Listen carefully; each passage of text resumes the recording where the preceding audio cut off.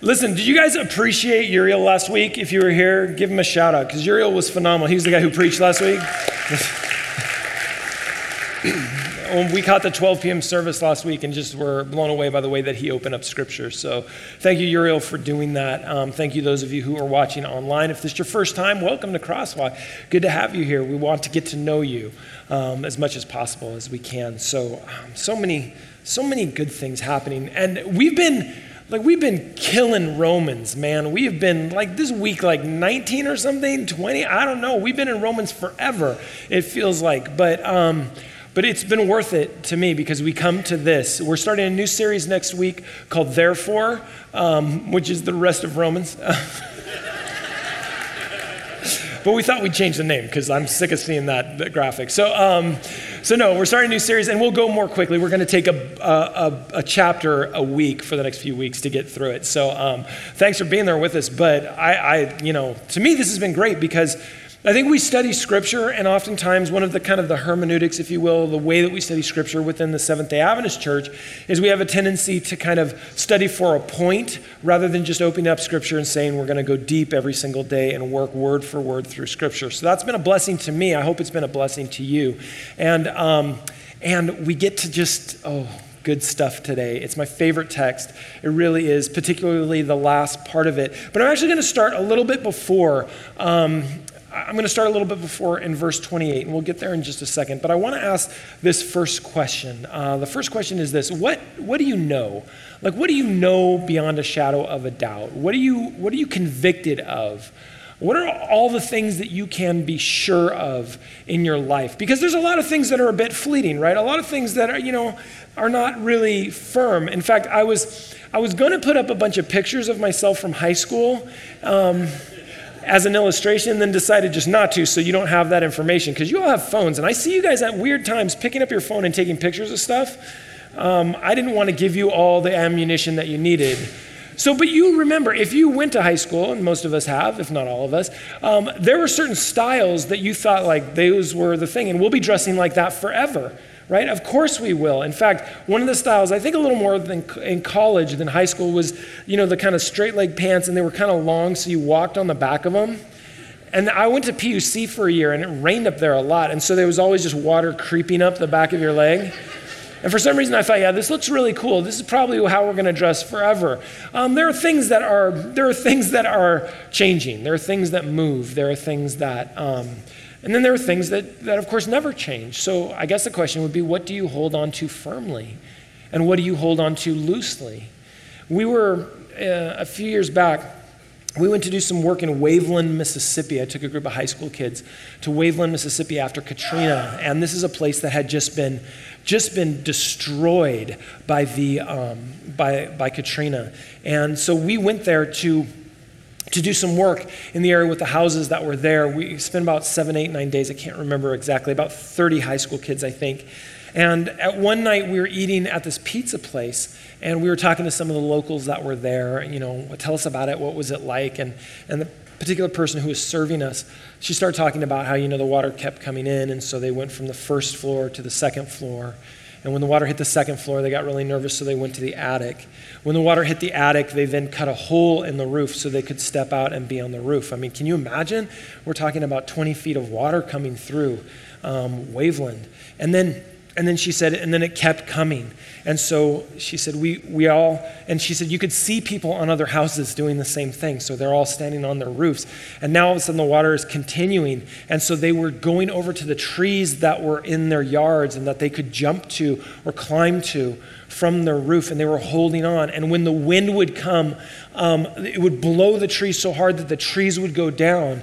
And of course, depending on what tree you held on to depended on how you survived. She said every single time the wind would blow and the tree would go down, she said, luckily I was on a tree that was very strong, but it was very flexible. And so it would go down, and then she said, and then the wind would stop and it would kind of come right back up, and I would hold on for dear life. And I'd look and I'd see friends not come back up on their trees, or their trees not come back up at all because they had broken, because they were too rigid and didn't have any flexibility, or they weren't strong enough, or they were too strong so they couldn't bend and they just broke. And I mean, I just remember her telling me this, thinking, how do you do that and then just 5 months later be serving pizza to somebody talking about that. Like I couldn't kind of get my head around that. It was overwhelming, but they survived because they believed in something or they held on to something that was flexible enough to bend, but strong enough not to break. Right? What are you holding on to? What do you hold on to firmly? What do you hold on to loosely? What are you convicted of? Because things change, what can we know for sure? I mean, there's the epistemological question, right, of how we can know anything at all. That's not what I'm saying. I'm saying of what you know, how can you be sure?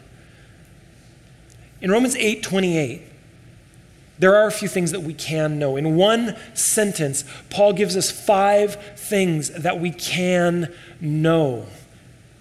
And so I'll be jumping back to verse 28, and then we'll jump over to verse 31. In verse 28, there are 5 things that Paul gives us that you can know, and they're 5 things from one sentence. It begins like this: and we know that God causes everything to work together for the good of those who love God and are called according to his purpose. It's a famous text, right? We all understood it. And it's often misused, often misunderstood. But it can give us 5 things that we can know. We have a tendency to use it as like, we're in a crisis, but this crisis will end up working for the good, which is fine. It's not exactly what Paul was saying, but not exactly not what Paul was saying. Anyway, the first thing that we can learn from this text says this: we know that God is at work for the good of his people. We know that God works or is at work in our lives. Right? There's some interesting nuances to this text. Right? It's a nuance. It's not about the good that will make everything make sense. That's not what Paul's talking about. No, it's about the fact that God is ceaselessly, energetically, emphatically, and purposefully working and active on your behalf. That's what he means when he says that we know that God works. And the second thing that we know from this text is that we know that God is at work for the good of his people, for the good of those who've accepted him. Now, it's easy to go, okay, so those that he doesn't, that don't love him, he doesn't work for. That's not what we're saying here. But we're saying that there is a relationship between the people that have chosen God. God loves everyone and works for everybody. However, at some point, the good he does is not good for the people who don't love him. But since God is good, his works are all expressions of that goodness. And this goodness is expressed most profoundly through our final salvation. He does absolutely work for those unbelievers, but that work is a bit different because he's working through the Holy Spirit that they may know that they need God. For us, he's working for us to understand our salvation and know that we're saved. Verse 3, third thing. God works for good in all things. All that messy stuff that Uriel talked about last week, all that hard stuff, all that difficult things, all the stuff that doesn't make sense in your life, God is working that those things might be good. Now, let's be clear. I don't believe that God sends tragedy so that you might learn something. That's a different kind of theology. I believe that God can use all the mess that happens, often our fault, often things that we've created in our lives. God can even use those things for good and can create good out of it for all of us. The fourth thing is this: God works in all things for the good of those who love them. Again, not that he doesn't want good for others, but at times, what God wants is the antithesis of someone who is not in a relationship with God and what they want for their lives. And so he works for the good of all those who love him. And fifthly, we know that those who love God are also described as those who have been called. God always calls with a purpose in mind. He always does. God never calls you just to sit around. God calls you for a particular purpose. His purpose is lived through us in a myriad of different ways, through your gifting, through your calling, through the culture that you create around you, through the community that God has called you to. All of these things are deeply held within your salvation. Calling is deeply enmeshed in your salvation. You were saved for a purpose. You weren't just saved to be a bump on a log.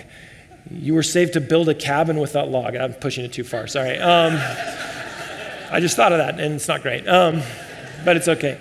These are the 5 things that you can know from chapter 8, verse 28. The next two verses, which I'm going to jump over, the next two verses really give us 5 affirmations of God for us and God looking out for us. And there's some of those predestination texts. I'm not going to deal with those today, just in the order of time. But there are 5 affirmations within that about us and the fact that God loves us. But jumping to Romans 8:31, which is where we're really digging in today. Romans 8:31, I'll be reading from the New Living Translation. It says this: "What shall we say about such wonderful things as these? If God is for us, who can ever be against us?"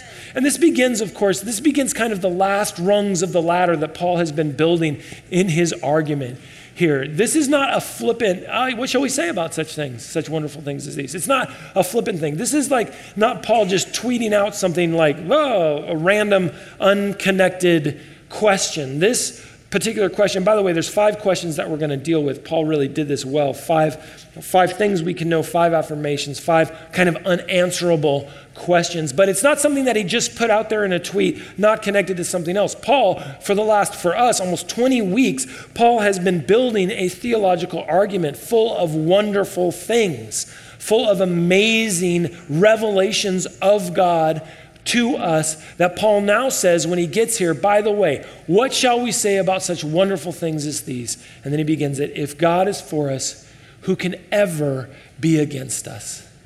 Right? So good. If God is for us, who can ever be against us? Now, he didn't ask who is against us. Right? He asked with the qualifier, if God is for us, who can be against us? Because if he had just asked who can ever be against us, there's a ton of people that can be against us. There's a ton of things that can be against us. Sin, our sinful nature, is working against us. Satan is working against us, the accuser. Sometimes we work against ourselves. Sometimes people of God work against one another because we're human beings and we kind of can't get it straight sometimes. There's a ton of things that are working against us. But when you put the qualifier in, when you say if God is for us, it becomes a completely different question, doesn't it? Without the qualifier, we can say a great deal of things are against us, but with the qualifier, it's different. The essence of the question is contained in the if clause of this sentence. That's where it begins. It makes it a different and more settled question. It's unanswerable because, of course, who's going to go up against God? No one can.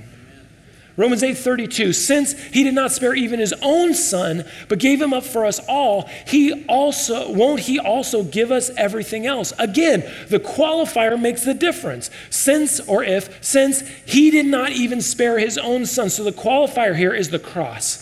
The cross is the guarantee of the continuing and unreasonable generosity of God. Friends, we have a tendency to deal with God like we've got a stream of love coming from God. We don't have a stream of love. We have an ocean of love. We have a tendency to think that we've got a little canyon of God's love, but we've got a mountain of God's love. We have a tendency to diminish the amount and power of love that God has for us, and we shouldn't do that because it is unreasonable and overwhelming. It is an ocean, not a puddle. This is the love that we have from God. So won't he give us everything else? He's already given us everything else. You understand that when we talk about the cross, we're talking about the overwhelming and unreasonable love of God that has already been given to us. So it is a stupid question he asks in some respects because there is no answer to it. Romans 8:33, who dares accuse us whom God has chosen for his own? No one, for God himself has given us the right standing with himself. That's a closed loop, friends. There's no chance in there that it's not going to work out for you. There's no chance because God is the one who justifies to himself. He's taking care of both ends of the spectrum here. The question brings us to the court of law, right? That's what he's talking about when we start talking about justification. Paul's argument is that no prosecution can succeed since God, our judge, has already justified us as well. We can never be condemned. So who can accuse us? By the way, you understand the name Satan means accuser, right? So he's speaking directly against any accusation that may come to you from Satan. Who's going to accuse you? Is that guy going to do it? It's his name, but he can't do it. Because he also can't justify you. Because, by the way, you've already been justified by God. So accuse all you want. It is like arrows glancing off a shield. There's nothing he can say. There's nothing he can do. Right? Is that how convinced we are of this? Romans 8:34, who then will condemn us? No one. No one. For Christ Jesus died for us and was raised to life for us. And he is sitting in the place of honor at God's right hand, pleading for us. So why will their condemnations fail? Well, for one reason, because of Jesus Christ. And why is that? Well, first of all, because he died. He died for us, right? He conquered sin by dying for us. And then he was resurrected for us as well. So he conquers death through resurrection. And because he was raised to life and now is at the right hand, he has ascended to heaven. He is now at the right hand of God, interceding for us. He is resting.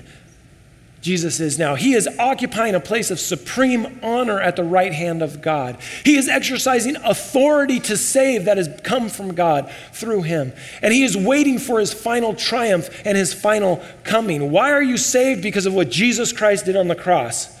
Are you listening, folks? Why are you saved? Because of what Jesus Christ did on the cross. You're not saved because of what you did. You're not saved because you believe in a certain way. You're not saved because you kept the Sabbath a certain way or kept it at all. That's not why you're saved. Understand.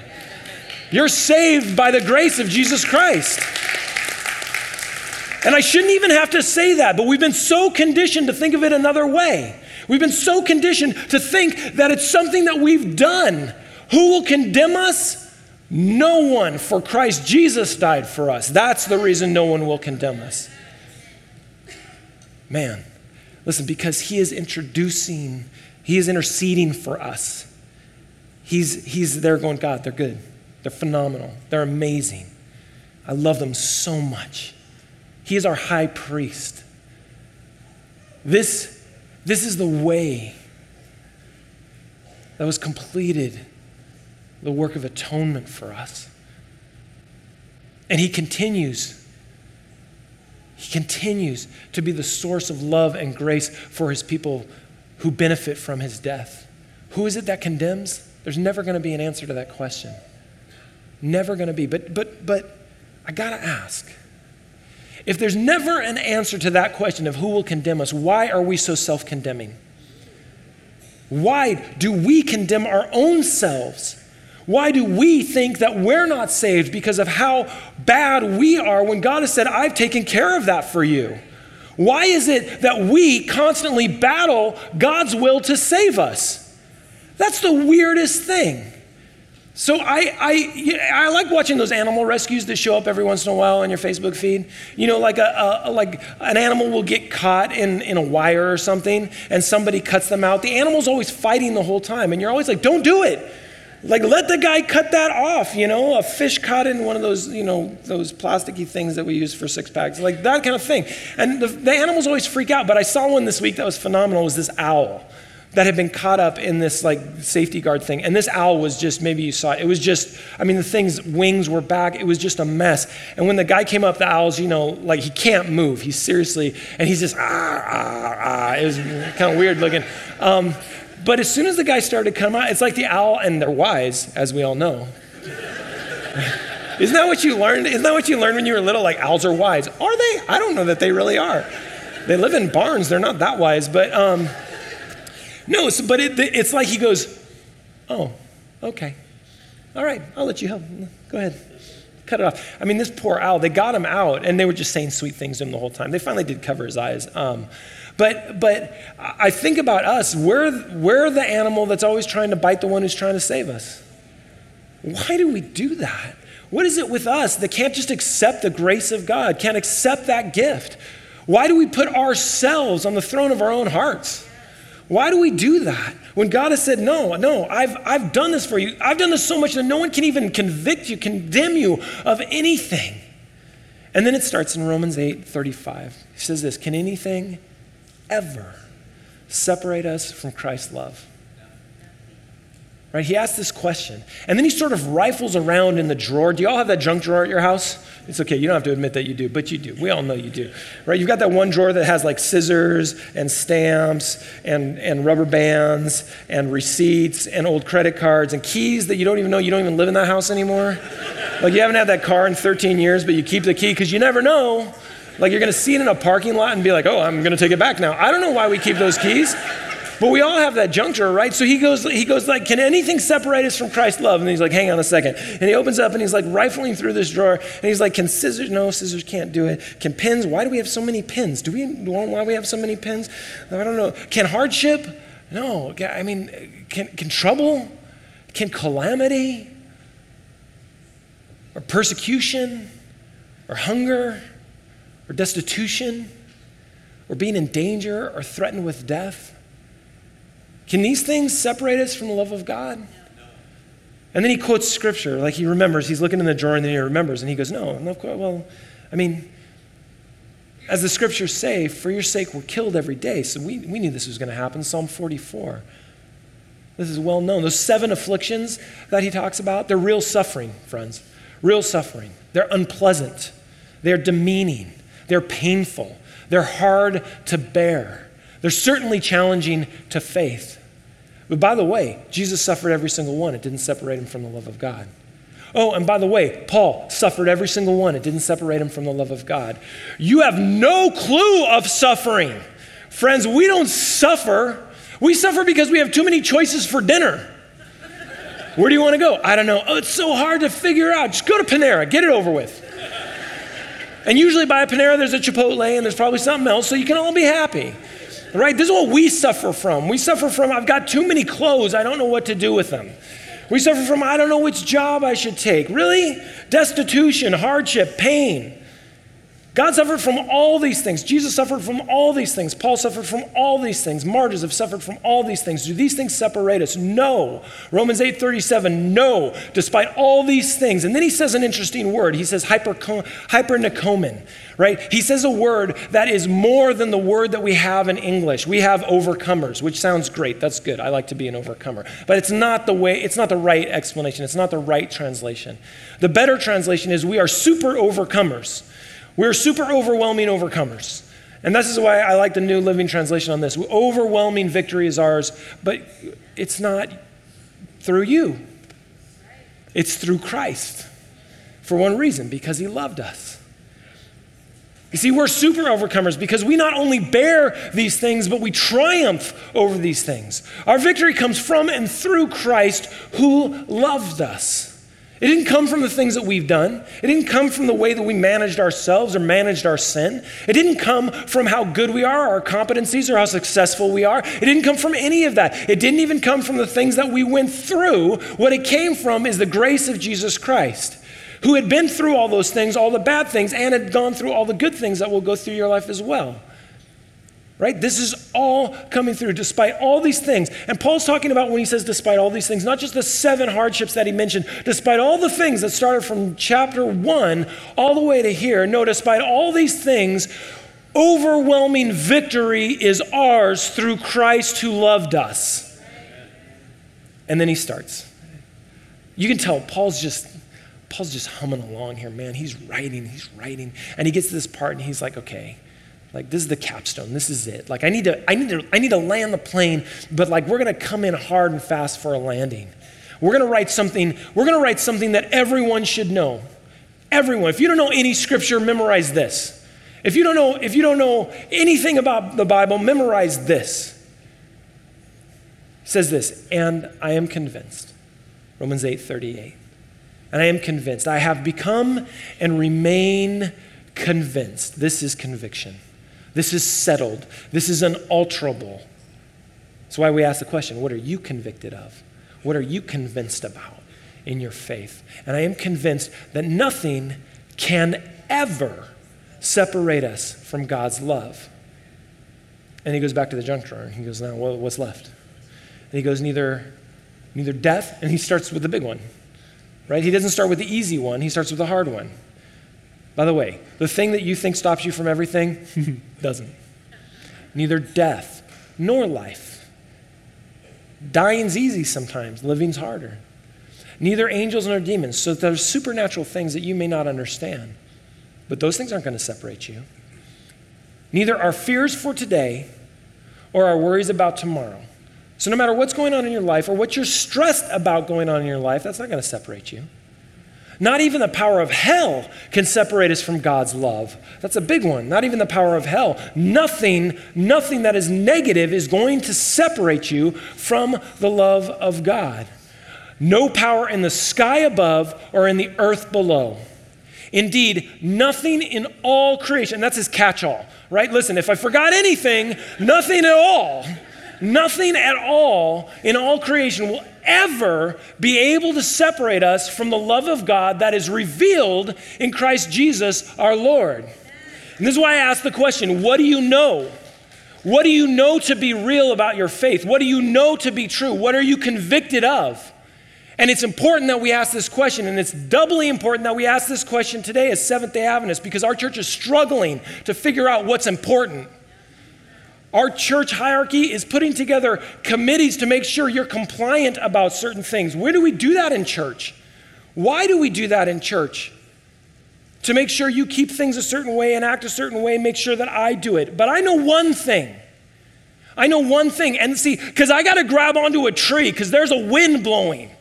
I got to grab onto a tree because the water is getting higher and higher. And I got to pick the right tree to grab a hold of. And if I'm going to grab a hold of a tree, I want it to be strong enough to stay, but flexible enough to bend. It's got to be both things. And the only way it's going to be both things is if it's deeply rooted in who God is and strong enough to stand on a cross. That is the only way.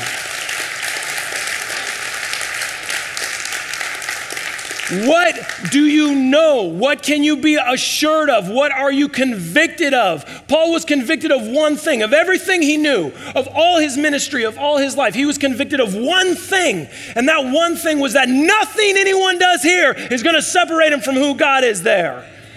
Ever. Listen, humans make mistakes. I make mistakes. We make them all the time. We will make mistakes organizationally, and hopefully we will right those mistakes, or future generations will right those mistakes. But if you know from where your grace comes from, you're going to be fine. If you know who Jesus Christ is and what he did, you're going to be fine. The fight for the soul of our church right now is not about a women's ordination. It's not about how you keep the Sabbath. It's about whether we're going to be Christians or not. And I want to be a Christian. I want to delve deeply into the grace of Jesus Christ. I want to live in super overcoming victory because I can never be separated from Jesus Christ. I pray for my church because it's so full of phenomenal people. And I think we're distracted. And I didn't mean to go here, I apologize, but I think we're distracted right now. I think we're distracted about the one thing. And if I see anything in chapters 1 through 8 in the book of Romans, it's Paul just coming back as hard as he can and saying, don't get distracted. There's a God who loves you. Don't be fooled. There is a Jesus who died for you. Don't be caught up by the machinations of man because there is a grace that is waiting for you. This is what we've been given to give to the world as Christians. This is our job.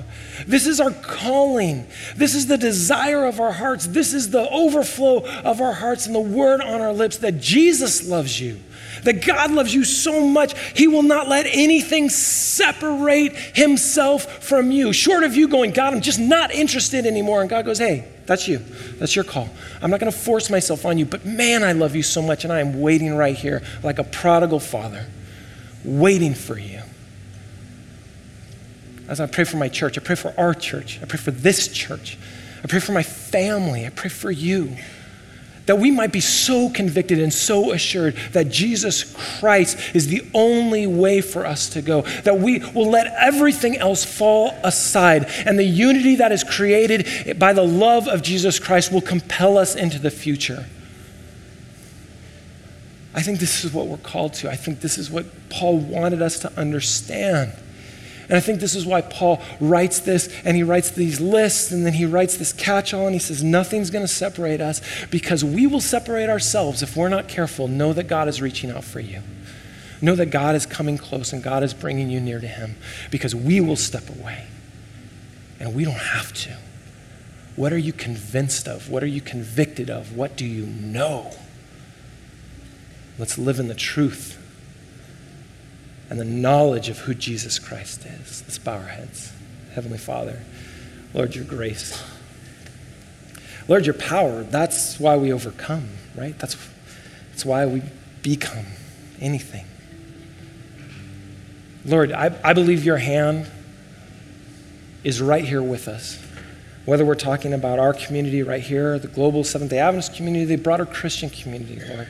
There's a lot happening, but we need you more than anything. And we need that focus that Paul had on your grace, on your love, on your power, and the power of the cross. So Lord, we pray for all these things, and we ask that the knowledge of you and what you've done for us be the thing that compels us and hurls us into the world to be agents of grace for you, Lord.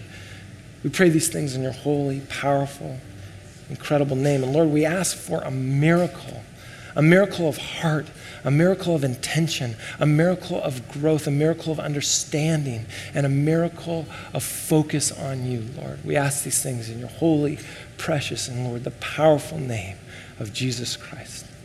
Amen.